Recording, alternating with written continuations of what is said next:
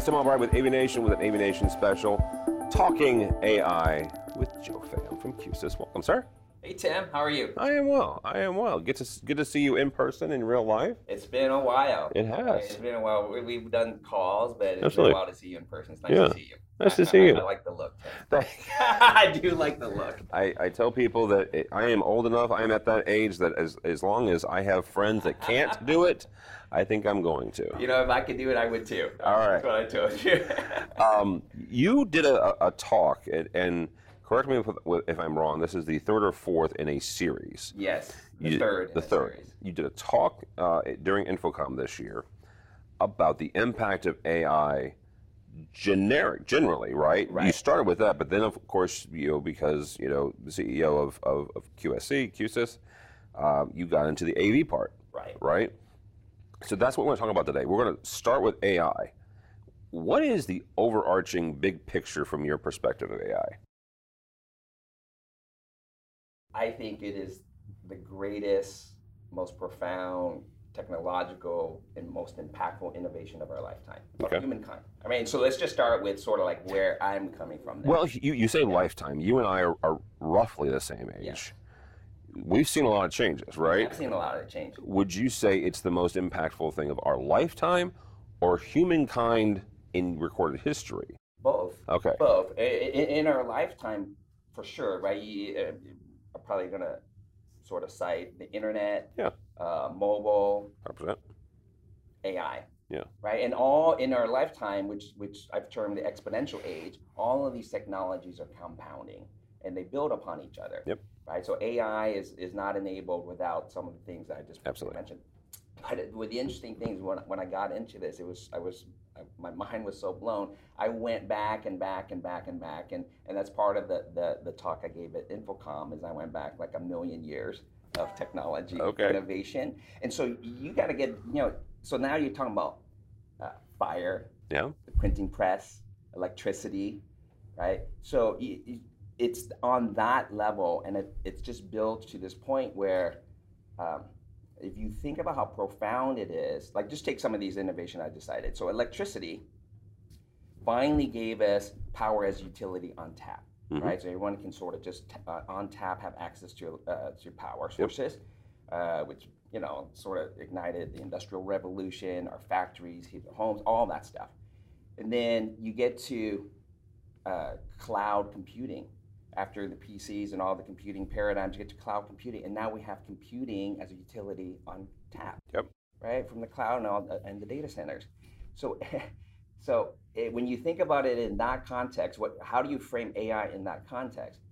We're at the point where we have human intelligence on tap, and that's like, if you really just think about that statement, it's mind blowing. Let me ask you a question here, because I appreciate the human intelligence part, and there is something that as you and I were growing up, there was always this marker, and it's called the Turing test, right? Named after Alan Turing. Yes. And the idea behind that was if computers ever got to the point where if a human was talking to them, they couldn't differentiate the answers from an actual real human. Right. Do you think we're there? We're past that point. Okay, all right. We're past that point. I want to get back to Alan Turing because I think that's a really important part of AI history. Yeah. Right. I think we're my view, right? I mean, obviously, this is obviously just my view.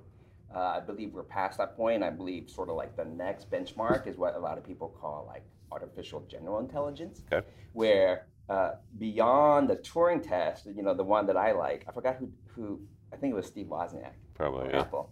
He said as soon as a robot can go into a kitchen that it's never seen before and make a cup of coffee, we reach that Brother, level. you were talking my language. Right? Like,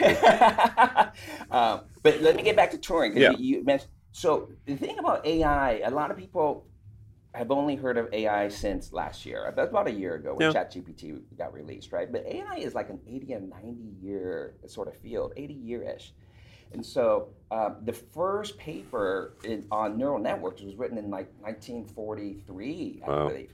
Okay, and so at that point in the 40s, a really important part of AI history and computing history was there were sort of two schools of thought on computing. So Alan Turing had the school of thought that computing should mimic human intelligence. Okay, because the neural networks were published, and he was like a big, very smart person in that area.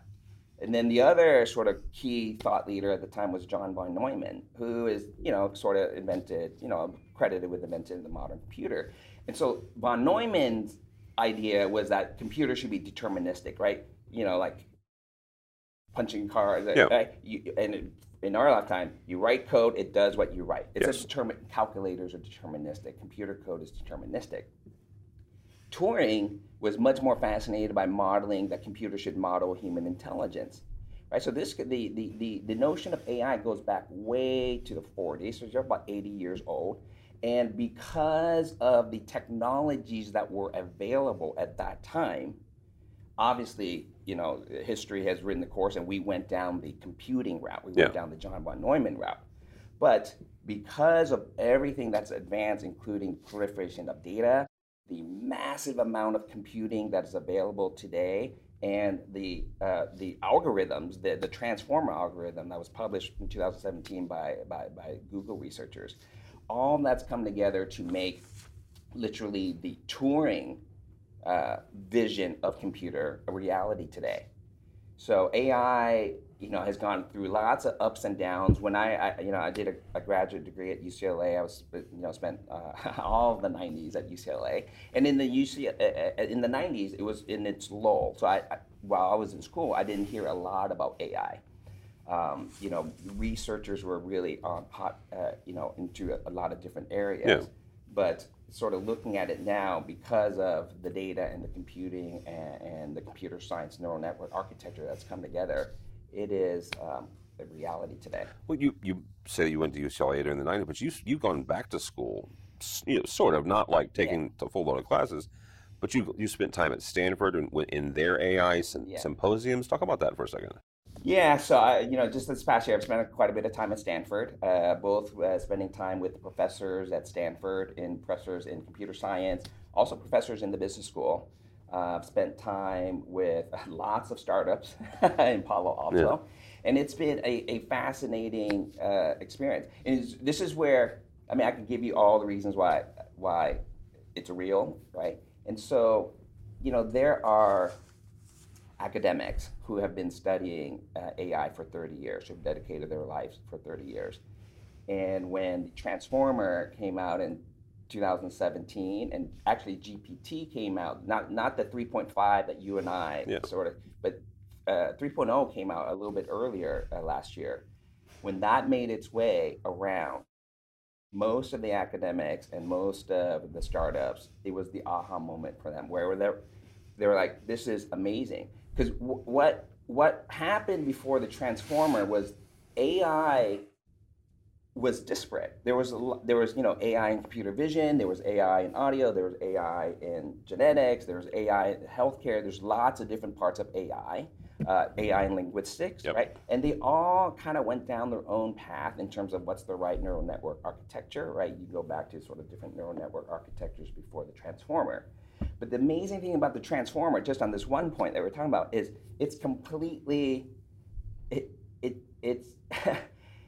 it makes sense of all modes, okay? And so it's bringing together all of these fields of AI that were disparate fields. So we're talking about text. So that's text in any language. Text also includes code in any language. We're talking about audio, so that includes speech in any language, music in any style, images, 2Ds, 3Ds, animations, videos, and then we're not even talking about like genomics yet, where you get to proteins and all that. And so anything at this point, because there's so much data and there's just a massive amount of computing available, which are the two things. You need three things: data, computing, and the algorithm. So any data that has any resemblance of structure in the data, and it's actually getting pretty good at even unstructured data, the transformer algorithm with the data and computing can make sense of it. And it's just an amazing algorithm that predicts the next, what we call the token. Okay. So you and I think of a token as the next word, but this could be the next note in music, right? This could be the next image, the next pixel on an image. And so when you put your head around any mode to any mode, there's no limit, right? So if I do a company meeting in the future, we have offices in Germany, Hong Kong, India. We have, I could be broadcasting from Costa Mesa, right? And that's English. Image gets compressed. It goes to across the world, and across the world, it could come out in 3D in Chinese. Wow. Right? Just think about the human connection that this technology allows when we're all able to connect each other in our native language and our native. So it's truly profound, and I can keep going. But here's the thing. Based on that, right? Based on the stuff that you've learned, right, at Stanford and the other symposiums you've gone to, how do you think this is going to shape business, certainly, but just humanity broadly? Yeah. Let's start with humanity. Okay. And then we'll get down to the business, and we can go AV in any direction you want. If you think about, technology in general, and that was part of the everything has changed sort of piece. Technology for the million years, the million years was comical, right? It starts with fire, right? Technology has always had this cycle where new knowledge and inventions get created, standards of living gets increased, life expectancy, grows. And there's a bell curve of adoption, and absolutely. Right. And it just moves and moves and moves. Okay? And so for humanity, I think we're, one of the main points I was trying to impress in that talk is everything is on an exponential curve now. Okay. So I've talked about data being exponential, connectivity being exponential, computing being exponential. We didn't even get to the transformer architecture. There's even believe it or not, there's even a new thing beyond the transformer. Okay. That lots of smart people, including folks at Stanford, are working on.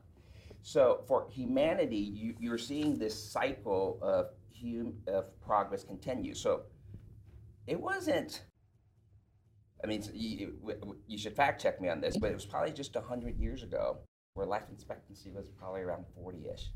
Okay, now we're over 70. Yeah. Okay, and so that's because of all the technological advances in healthcare and everything else from the Industrial Revolution on. So for humanity, just 100 years ago, what was it? Over 50 million people died from the Spanish flu. Mm-hmm. And that was probably a 1.8 billion population. So if you extrapolate that to today's population, that's 250 million people, right? So technology has always, in the history of technology, at least the history that we're talking about, has improved lifetime, improved quality of life, improved life expectancy. I think AI is the next frontier to keep that moving.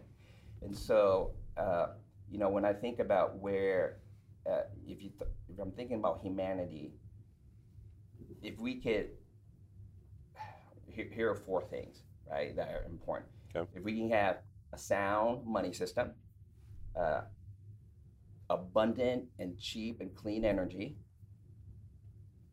amazing healthcare for all, amazing education for all, that's going to really help humanity. Yeah. So, I think AI is going to have an impact in a lot of these areas, but specifically, I'm most optimistic for healthcare and education, because I think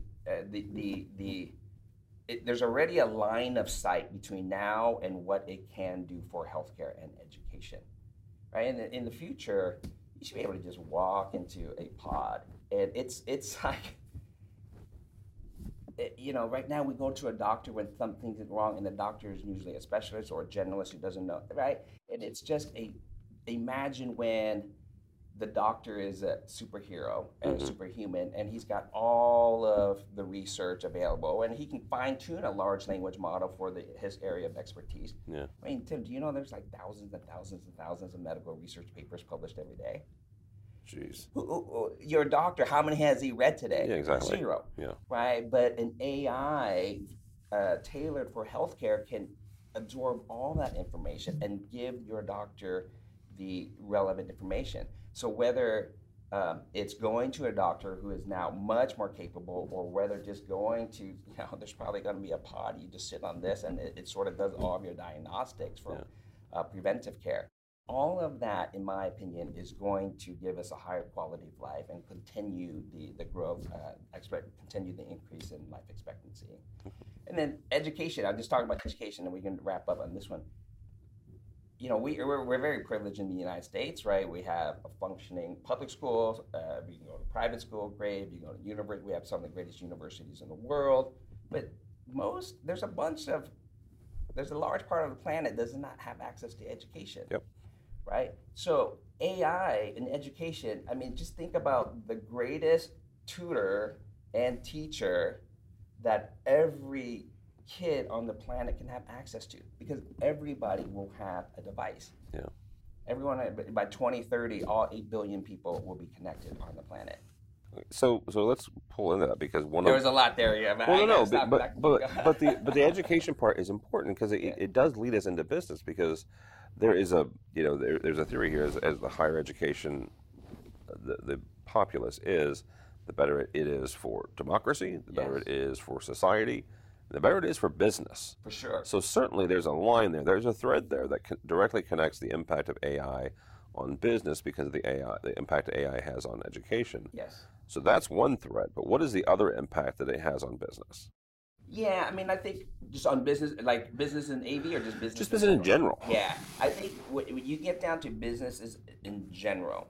So let's take that question from a few point of views. First of all, every individual has the ability to literally be so much more productive, okay? Because you have the best teacher, the best tutor, the best scientist, the best researcher, intelligence available on tap. So individuals will become more productive. And I'll give you an example. I can't give you the specific example for me because it's a little embarrassing. Okay. But there's a responsibility I have, and because all of us are good at different things, right? Some of us are good at writing, some are good at being creative, some are good at Excel sheets and analytics and science and coding and all this stuff, right? But we all have weaknesses, right? 100%. So there's an activity, a responsibility I have, and I can't tell you because it's embarrassing, but I don't like it.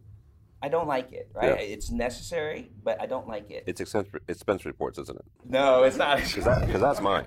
Go ahead. For you, it might be expensive. Oh my God! Right? It's yeah. So I don't like it, and I'm not exaggerating here. I've become 7/8 more productive, and I do 7/8 because I'm thinking in 15-minute increments. Okay. So an activity that took me 2 hours in class is now taking me 15 minutes. Holy cow! Now. And it gives me a better end product, and it's much more rewarding. I feel like I can actually contribute what I need to contribute in those 15 minutes as opposed to the other hour and 45 that I didn't like. Okay? So, and again, it's one example, right? I wish, if my entire set of responsibilities was at this 87.5% increase, that I would be playing guitar right now, right? But so in this one example, 87.5%, 0.5, whatever. The fact that you did that math in your head 7/8 is way beyond me, but go ahead. Who knows if it's a 0.5, right? But I can't correct you, but 7/8, right, whatever. But that's my point. It's not only is that I'm that much more productive, it's a better end product. I don't despise the activity anymore, and it's just better, right? And so, let me give you one more example, okay? And it actually has to do back with like the AI moment. Okay. Like I think all of us are going to have an AI moment where it just hits us like a freight train. Mm-hmm.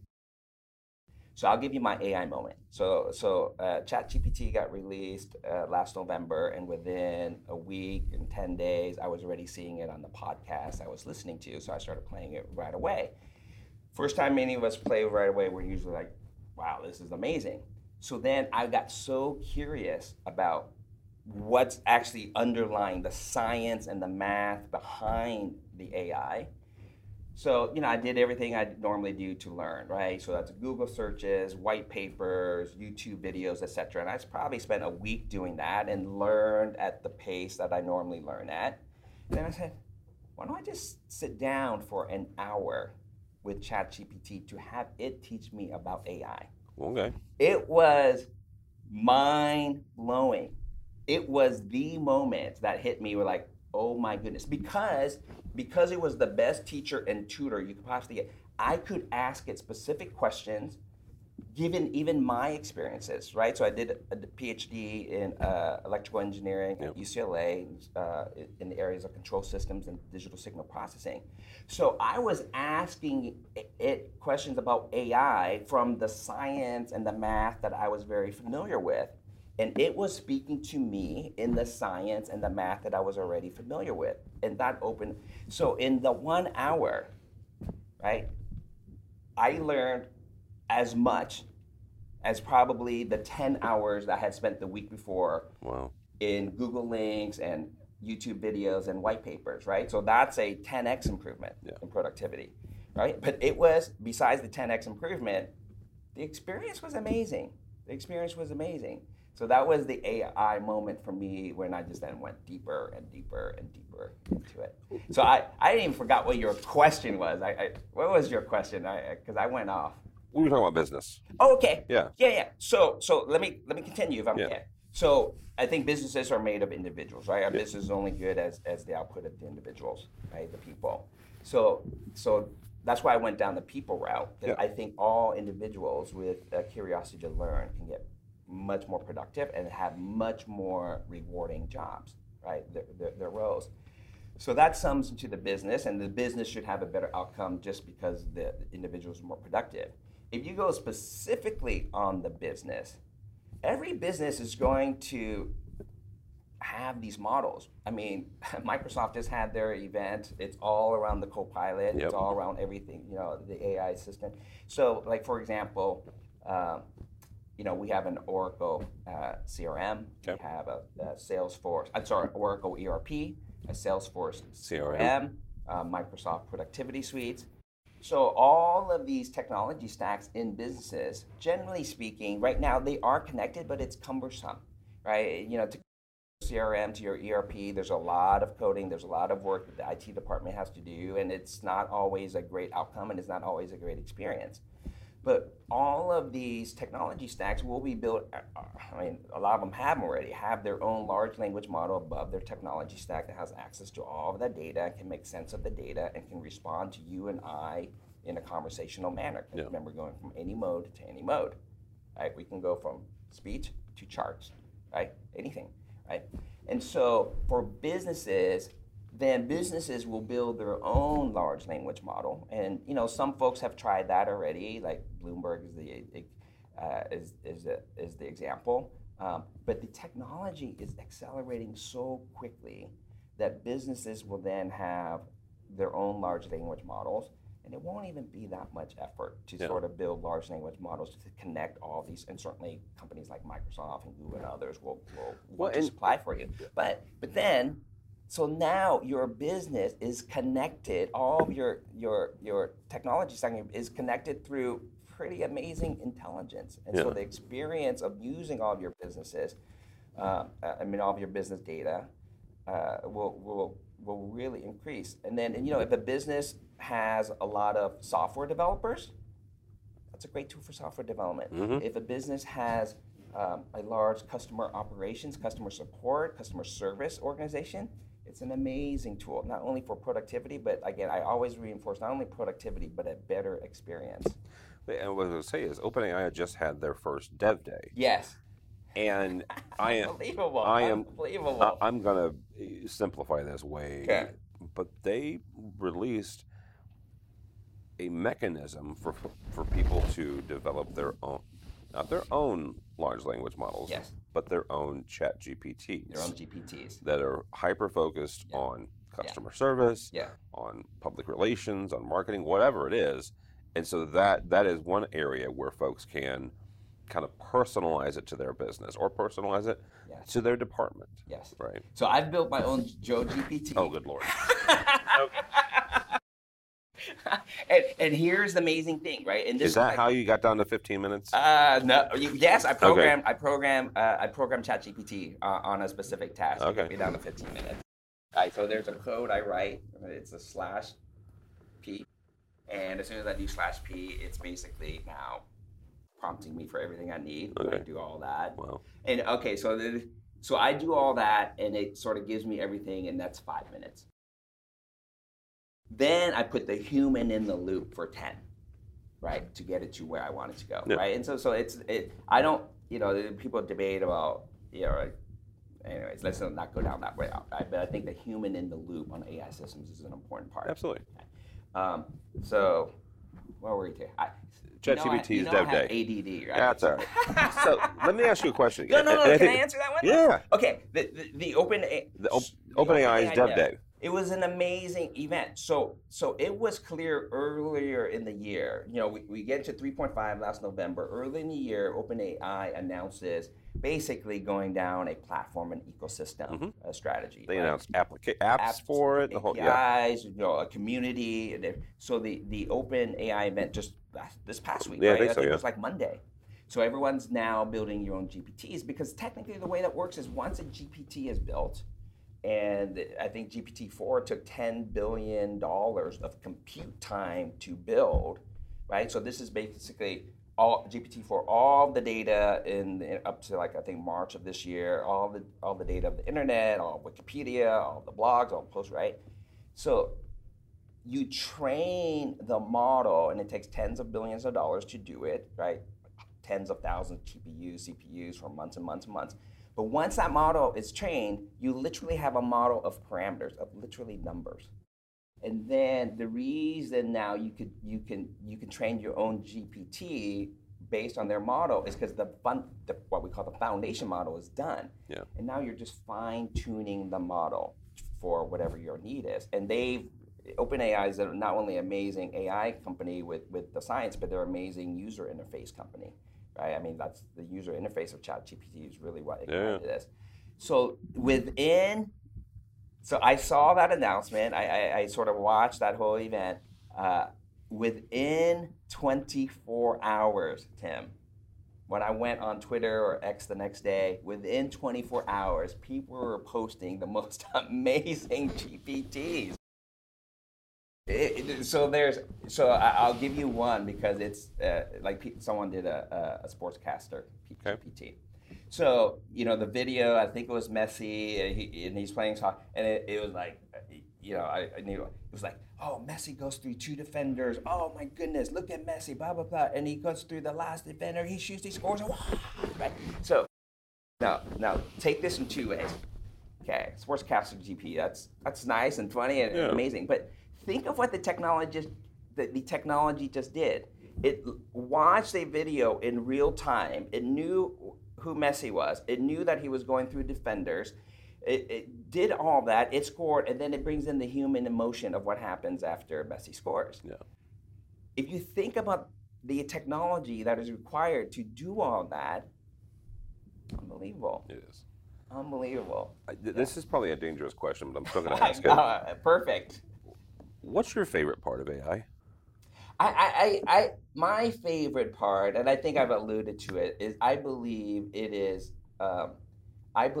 it will continue to improve quality of life in humanity and democratize healthcare and education and hopefully energy and sound, for all, right? Because again, it doesn't escape me. I live in a very privileged, United States of America. We have access to all of these things, but most of the planet does not. I would say a lot of the planet does not. Yeah. So that's the most exciting thing for me to see. All right. And so that's a cool That's thing. A good one. Yeah. We've laid a really good foundation. We are going to take a turn to AV because that's what both of us do. That's what both of us do for a living. Because we have jobs. We do. We do have jobs. You have apparently gotten yours down to 15 minutes, which I think is fantastic. That was only one task. How will AI change AV? And that was really the sort of like the main topic of the talk that I gave at InfoComm. Again, because this is what we do for a living. This is what we do for a living. And so, to me, if you look at some of the things, so this was the third piece, and sort of just Well, you did one on the Infinity Stones for crying out loud. I did one on Infinity Stones in 2019, Yeah. and it started in 2016 with Winter is Coming, Yep. and that was more of an AV-IT convergence, and main messages was it's not about the product, it's about the platform, it's not only about hardware, it's about software. The Infinity Stones with Avengers got into the new economics of AV, talent, software, and a bunch of other areas. But actually, and then, so in the Avengers Infinity Stones in 2019, I remember, and I'll do all this for fun. Oh, yeah. Right. So I was in Dubrovnik in 2016. That's Game of Thrones. Game of Thrones was a big deal, right? It was the moment, right? Yeah. So it was something around Winter is Coming. And we still say Winter is Coming. Great. Because it is. Okay. Oh, and that's when I'm going to be like, oh my gosh, we got to move beyond that. So, and then in 2019, QSC did the world premiere of the Avengers, Yep. and that's where let's do something around the Avengers. But even in 2019, because it was the Avengers analogy, I had a spaceship flying through space, and I said all of these asteroids were going to come at us. Okay, and these asteroids were called big data. They were called machine learning. They were called deep learning. They were called neural networks. They were called artificial intelligence. Those were the asteroids that were going to come at us. Well, Tim, I'm here to tell you the asteroids are here. Yes, indeed. Okay? The asteroids are here. And so with the current talk, it's titled "Everything Has Changed," because I do believe everything has changed. One of the main messages there is AV will move to becoming a technology company, right? I saw these trends even Winter is Coming had that sort of insight that AV was always behind the IT industry, but we were always catching up. And so how I think it impacts AV is the technology is sort of everywhere. We need to move our AV industry to be a technology industry.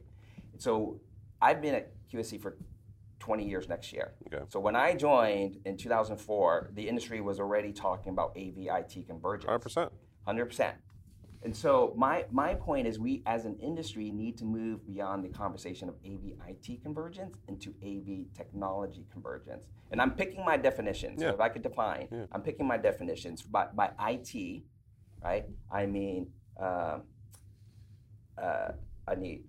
networks, switches, right? Network switches, somewhat of a hardware, network switches infrastructure, somewhat of a hardware orientation. Okay. And by technology, I mean cloud data AI, much more of a software orientation, right? So I'm just choosing my definition so to sort of make clear my point. And by IT, I mean a mindset that's mostly around resiliency, redundancy, safety, security, a utility mindset, which is absolutely needed in all of our AV systems.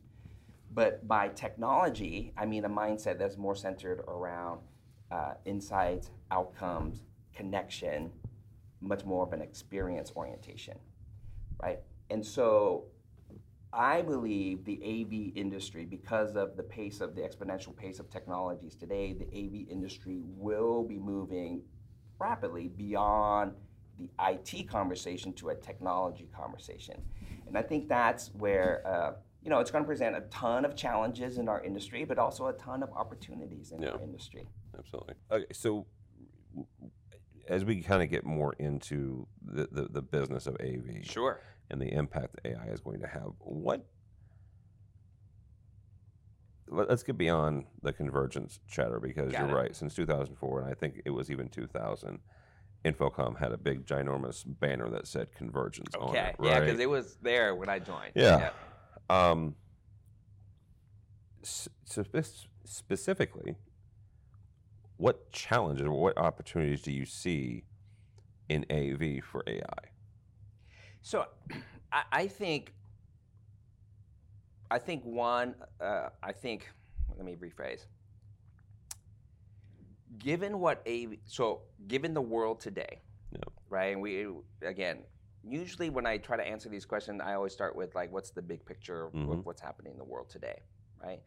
And you get into financial systems are very unstable. Yep. That's a wealth gap that separates people. You get into a political divide, right? You get into populism on the left and the right that separates people. You get into now we have wars in two regions of the world that separates people. right? So the pandemic, right, separate people. So you get into all that and you say the world, that's the ironic thing, the world is more and more connected, but the world is more and more disconnected. Okay, so hold that thought. If you think about what AV is, we are literally managing, amplifying, controlling the two senses that are most important for connection, sight and sound. Okay. And so even with COVID, as horrible that was for the industry, I thought it was good. We had 5 years of video adoption in like 5 months. Yep. Right, and now we're extremely relevant to enterprises because every enterprise has someone on the far end, even those who are bringing people back to work. So we have a real role in connecting the workforce and engaged workforce, which means better business productivity. We have a real role in connecting human beings. So an AI specifically can really amplify our ability to connect human beings, whether it's through, as I mentioned, employee engagement across a business enterprise, or whether it's through performer to audience and audience to audience in the live events and higher education, cross-border learning. You can go on in any vertical and sort of run the thought experiment of how a well-architectured AV system could not only lead to better outcomes and insight, but connect human beings. And so I think that is the opportunity for us. And in the Everything Has Changed talk, I kind of paraphrase that as it's our turn to step up to center stage. Okay. Right? I mean, if you think about it, we're always setting the stage for someone else, like literally. Right? Yeah, quite frankly, yeah. Right, quite frankly, right? But the world is in desperate need of what we can provide. And so that's an exciting, AI is exciting in many fields. And, obviously I've cited healthcare and education when you're asking about humanity. But in terms of, it's super exciting in AV because we are literally controlling the senses. Think about this, Tim. We have eyes and ears everywhere, right? Yeah. And that's an immense amount of data that we can bring in, that we can ingest, that we can use AI machine learning algorithms to for whatever outcome that we really want to engineer and develop. And that is because of that, and then the world needing more connection, and we're amplifying sight and sound. We have an amazing opportunity, not only to connect human beings, which is amazing in itself, but there's a lot of monetary value, right? To help an enterprise build an engaged workforce, to help higher education really do amazing distant learning, active learning across borders, et cetera, et cetera, et cetera. I want to get some definition here because I have said for years I am a failed programmer. Okay. Right, and I am. I think the control is one of the most fascinating parts of the industry. Mm-hmm. I think it's really cool that you can push a button and 1,000 things can happen. Yes. I just can't make it happen, and I have tried. Yeah. I've tried several. You've tried programming. I have tried programming, okay. and it's just not happening for me. My brain doesn't work that way. I still think it's cool. Yes. But when you look at AI, and there's one of the things that folks are looking at it going, oh, it can do this. Well, it can commission a system audio-wise, right? It can put a microphone in, it can shoot out a tone, come back and go, okay, well, these are the adjustments you need to make on the EQ. Yeah. As opposed to pushing a button and having things happen. Talk for a second about the differentiator between AI and what should honestly be labeled automation. Right. Okay.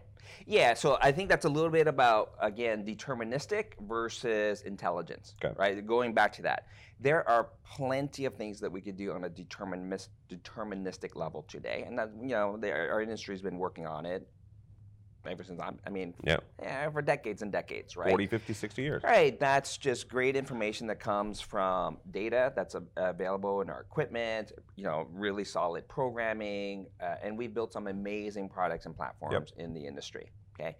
So there's still a lot of applications where we fall short there, and that's no one's fault except our own. Right, our inability, and it's not our inability, but just some of these things just take time, and we're always just working on new applications, and the applications get more complicated and as well as exciting. So that's automation, right? So AI is now taking all that data and learning. That's probably the easiest way to differentiate between automation and learning. That's fair, yeah. So if automation has seen things 10, 20, 50, 8,000 times and it's automating to this way, AI will just sort of learn that and perhaps do that before even automation happens. Okay. Right? And so right now, equipment may hit a failure point and there's maybe automation to power down or reboot. That's automation. Yeah. AI, all of this equipment should be connected together. The data should be ingested in the cloud. There should be AI algorithms that's looking at AI should be able to tell you that, hey, that equipment, because it has all of this data, I'm just making things up here, right? There's an 80% chance that might fail over the next 6 weeks. Yeah. That would be amazing information. Oh my gosh, that's AI, right? So that's not automating after it failed, but it's like, okay, it sends to you, the end user, the integrator, or anyone sort of managing that system. You might want to order, you might want to go look at it, or you might want to order a replacement, right? So that's where the intelligence will come in. I went down one route. No, that's a great, it's a great definition. Yeah. Before we get out of here, I want to hone in on a couple areas. I want you to talk for a second to your customer's customer, right? To the IT director at a Fortune 500. How will AI impact their job on a daily basis? Or not even a daily basis, but how will it impact them supporting and managing and maintaining the systems, their AV systems in their corporate headquarters? Yeah, can I answer that? Like almost every question you ask me, I go right here, and then hopefully I get there. Hopefully, I think. So let's talk about the end user. Let's talk about the IT manager who's managing the AV system, right? I think the first thing is that person has an incredible opportunity to really elevate the experience of all employees across the entire enterprise through AV technologies, right? So we got to, moving beyond, let's get the conferencing system working, right? In terms of when AI will make its way in and sort of get, it's moving so quickly, but more and more potential, right? Yeah. So, the conferencing experience should become extremely natural, extremely real-time, extremely humanistic, and there's a lot of Microsoft and others are working on, they're all in on Microsoft, on AI, right? So the IT manager, first and foremost, needs to think about, I have incredible technologies coming down the pipeline where I have that type of impact across the enterprise. And then getting down to tactically speaking, right? I think you're gonna, it means that person should be all current with all the new technologies that are coming out. If they're still struggling, using our analogy of AV IT versus AV technology, if they're still struggling with some of the basics of networks and infrastructure and sort of keeping that uptime, and if that is 100% of their role, they've totally missed the opportunity. So somehow that IT manager on a practical basis needs to have that capability, which is absolutely important, but needs to hire the capability or create the bandwidth to really embrace these new technologies. And whether they're sort of current on all the Microsoft Copilots or ChatGPT Enterprise or Microsoft, OpenAI, the OpenAI GPT through the Microsoft Azure Cloud, Salesforce, LLM, Oracle, they need to think differently because the entire software paradigm has changed, right? And if you're IT, that's a big deal for you. That's a huge deal. Yeah. Take that same thought, and it's a little bit different because of the environment. Talk now to the higher education technology manager, the higher education, AV technician, the folks at HETMA, right? How is this going to impact not only their meeting spaces, but specifically here, classrooms? Right. Right. Right. Well, I think it opens up. Let me start. it certainly opens up, if there's any education that they're doing online or any education on the far side, it opens up a whole new world of possibilities to make that far end amazing, right? So you have computer vision in the lecture halls. You probably have very, active whiteboards or whiteboards that are intelligent, and there's a lot of interaction between the students in terms of active learning in person as well as active learning for students on the far side. Yeah. So immediately with the hybrid working environment, you could create an amazing learning experience. So I think that's probably one of the more immediate things that's available, that's very line of sight, right, in higher education. And then, in terms of what universities, or not even higher education, or, any school will be able to do this, right? The ability to reach more students, the ability to, have your greatest teacher be the teacher of a subject matter. I mean, think about it. Imagine if every, we'll stick to higher education, all right? And I'm sort of going off a tangent here.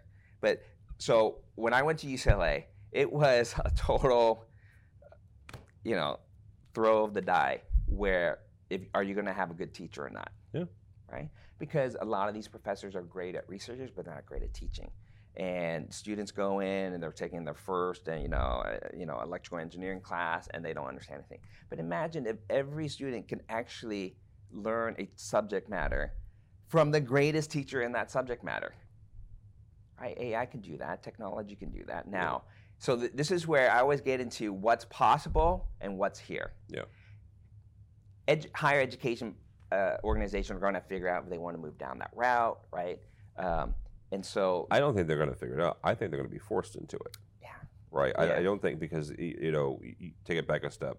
Both of my kids are in high school. Yeah. When ChatGPT 3 came out, it was like everybody was like freaking out, right? And I know colleges and universities were freaking out, like kids are going to cheat. They're going to be forced into this. This is not right. And I'm not saying today or tomorrow, but eventually they will be forced. But this is another area of education again, right? Because I have a junior in high school. Okay, I have a junior in high school. He has. I'm not going to mention his class because maybe it'll get to a teacher or something like that, right? But he has a class with a teacher that's kind of horrible. And so he's learning that subject matter the way most creative kids will do, and they'll just go on YouTube and find the great teacher there, right? But imagine, you don't have to go to YouTube. Imagine you could just learn from the greatest teacher in that subject matter, and you have the greatest tutor next to you. That is it accelerates learning. Who knows, right? I mean, how much, right? 87.5%. 87.5%. Good Lord. As we wrap up here, I want to give you an overarching question, which I know is kind of dangerous for you. These are great. Again, I'm a failed programmer, right? So no worries. Understand who you're talking to.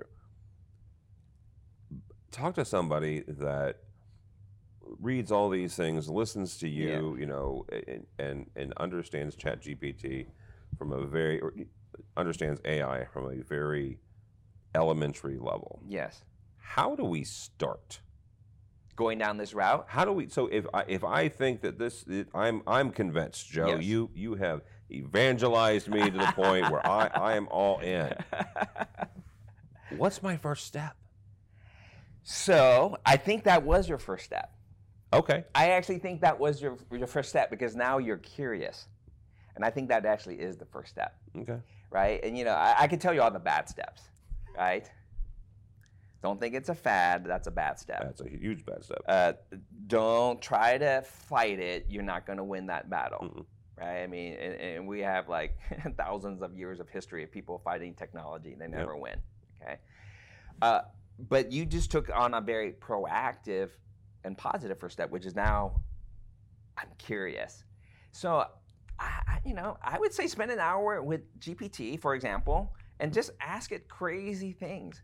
Right, and at this point, because I was telling you about multimodal, it's not just text. When a year ago it was just text, but when I looked at the transformer architecture, I'm like, it's not just text. All modes are. And right now, you can upload images to GPT. You can upload video files, audio files, etc. Right. So I'll give you like an example. My son's at UCLA. He actually just texted me a photo of like this meal he had in the dorm, and then and the thing says, this is 2,000 calories. That doesn't look right. And I looked at it and like, that does not look like 2,000 calories. That's maybe 1,000 max. Yeah. So I took the photo, I put it into GPT, and I said, how many calories are in this meal? And then GPT says, well, you know, blah, blah, blah, blah, blah. It does all this disclaimer stuff, but it looks like you have some pasta, blah, blah, blah. It looks like you have X ounces of a sauce, blah, blah. And it said that's probably around 800 calories, right? And so that was, again, a learning moment for my son, because I just screenshotted that and I sent it back to him, and he's like, bruh, right? So get curious, play with the technology. Yeah. You know, anyone can just sit down and play with the technology. And then, you know, for me, I was always just following folks who are really into it, whether I'm following them on YouTube or with a podcast or following them on X. Yeah. You just got to find the thought leaders and whatever, and you got to find your way to learn that resonates with you. Yeah. Right? So I could tell you, here are the 10 people I follow on X, but it could be a totally different 10 people 100%. For you. Yeah, so I would say get curious, just learn. And then, you know, if you go beyond like what enterprises should do if they're trying to get off zero, yeah. right? Just how do I start, right? So if we're talking about the individual, to me, because once you learn, you'll go down a path. You'll go down a natural path. How enterprises should start, you know, when someone asks me that, I would just say, like, find the half dozen folks in your company that are so enamored by this. Give them some space to meet, facilitate, you know, learn from each other, give them some space in the organization to spread the education and show what's possible in the organization. And I think then the snowball starts for companies. Because they'll go down and they'll be like, oh my gosh, did you know that this technology can do this? And all of a sudden that becomes extremely meaningful for that particular company. Yeah. But it all starts with an individual champion, like individually learn, be curious, play. And then at the enterprise, find half a dozen people, find 10 people who are so into it and let them learn, be curious, play, and spread that knowledge across the organization. All right, that's a good place to start. Joe Pham, thank you so much, sir. Tim, it was so great. Absolutely. That was fun. Thank you. How do people connect with QSC? QSC.com, and there's also QSys.com, okay. And so that will be the best way. And I'm sure that would be the best way. All right. Very yeah. good. Or, you know, I mean, we have a marketing team, and I'm sure they're out there. I'll send people their email if they want to know. That'd be great. So, Joe Pham for QSys. For us, for AVNation, go by our website, avnation.tv. That's avnation.tv. Find videos like this and a whole lot more, all that and more at avnation.tv. That's avnation.tv. The network for the AV industry. What are you listening to? This is AV. This is AVNation. This is AVNation.